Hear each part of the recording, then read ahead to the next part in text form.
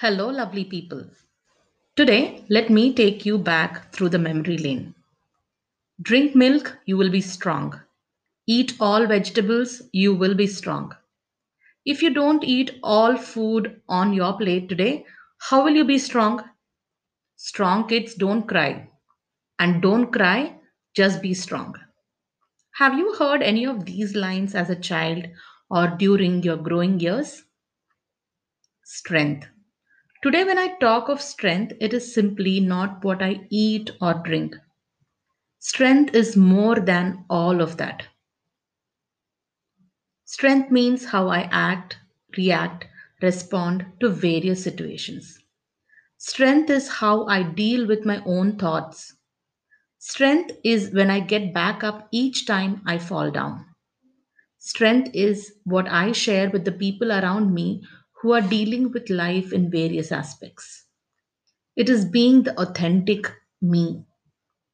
Strength is the ability to change one's fears, the courage to endure pain, the power to defeat failure, or probably I would say challenge one's fears. Physical strength is from what we eat and how we move. The lesser the physical activity or exercise, the lesser the physical strength. Strength is how we deal with unfavorable situations and the positive through which we see in that phase.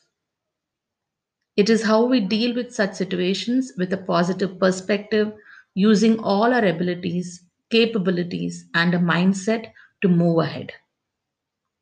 One may take inspiration or strength from various aspects. The unmoved mountains show the strength of determination. Trees and plants depict the strength of growing in life.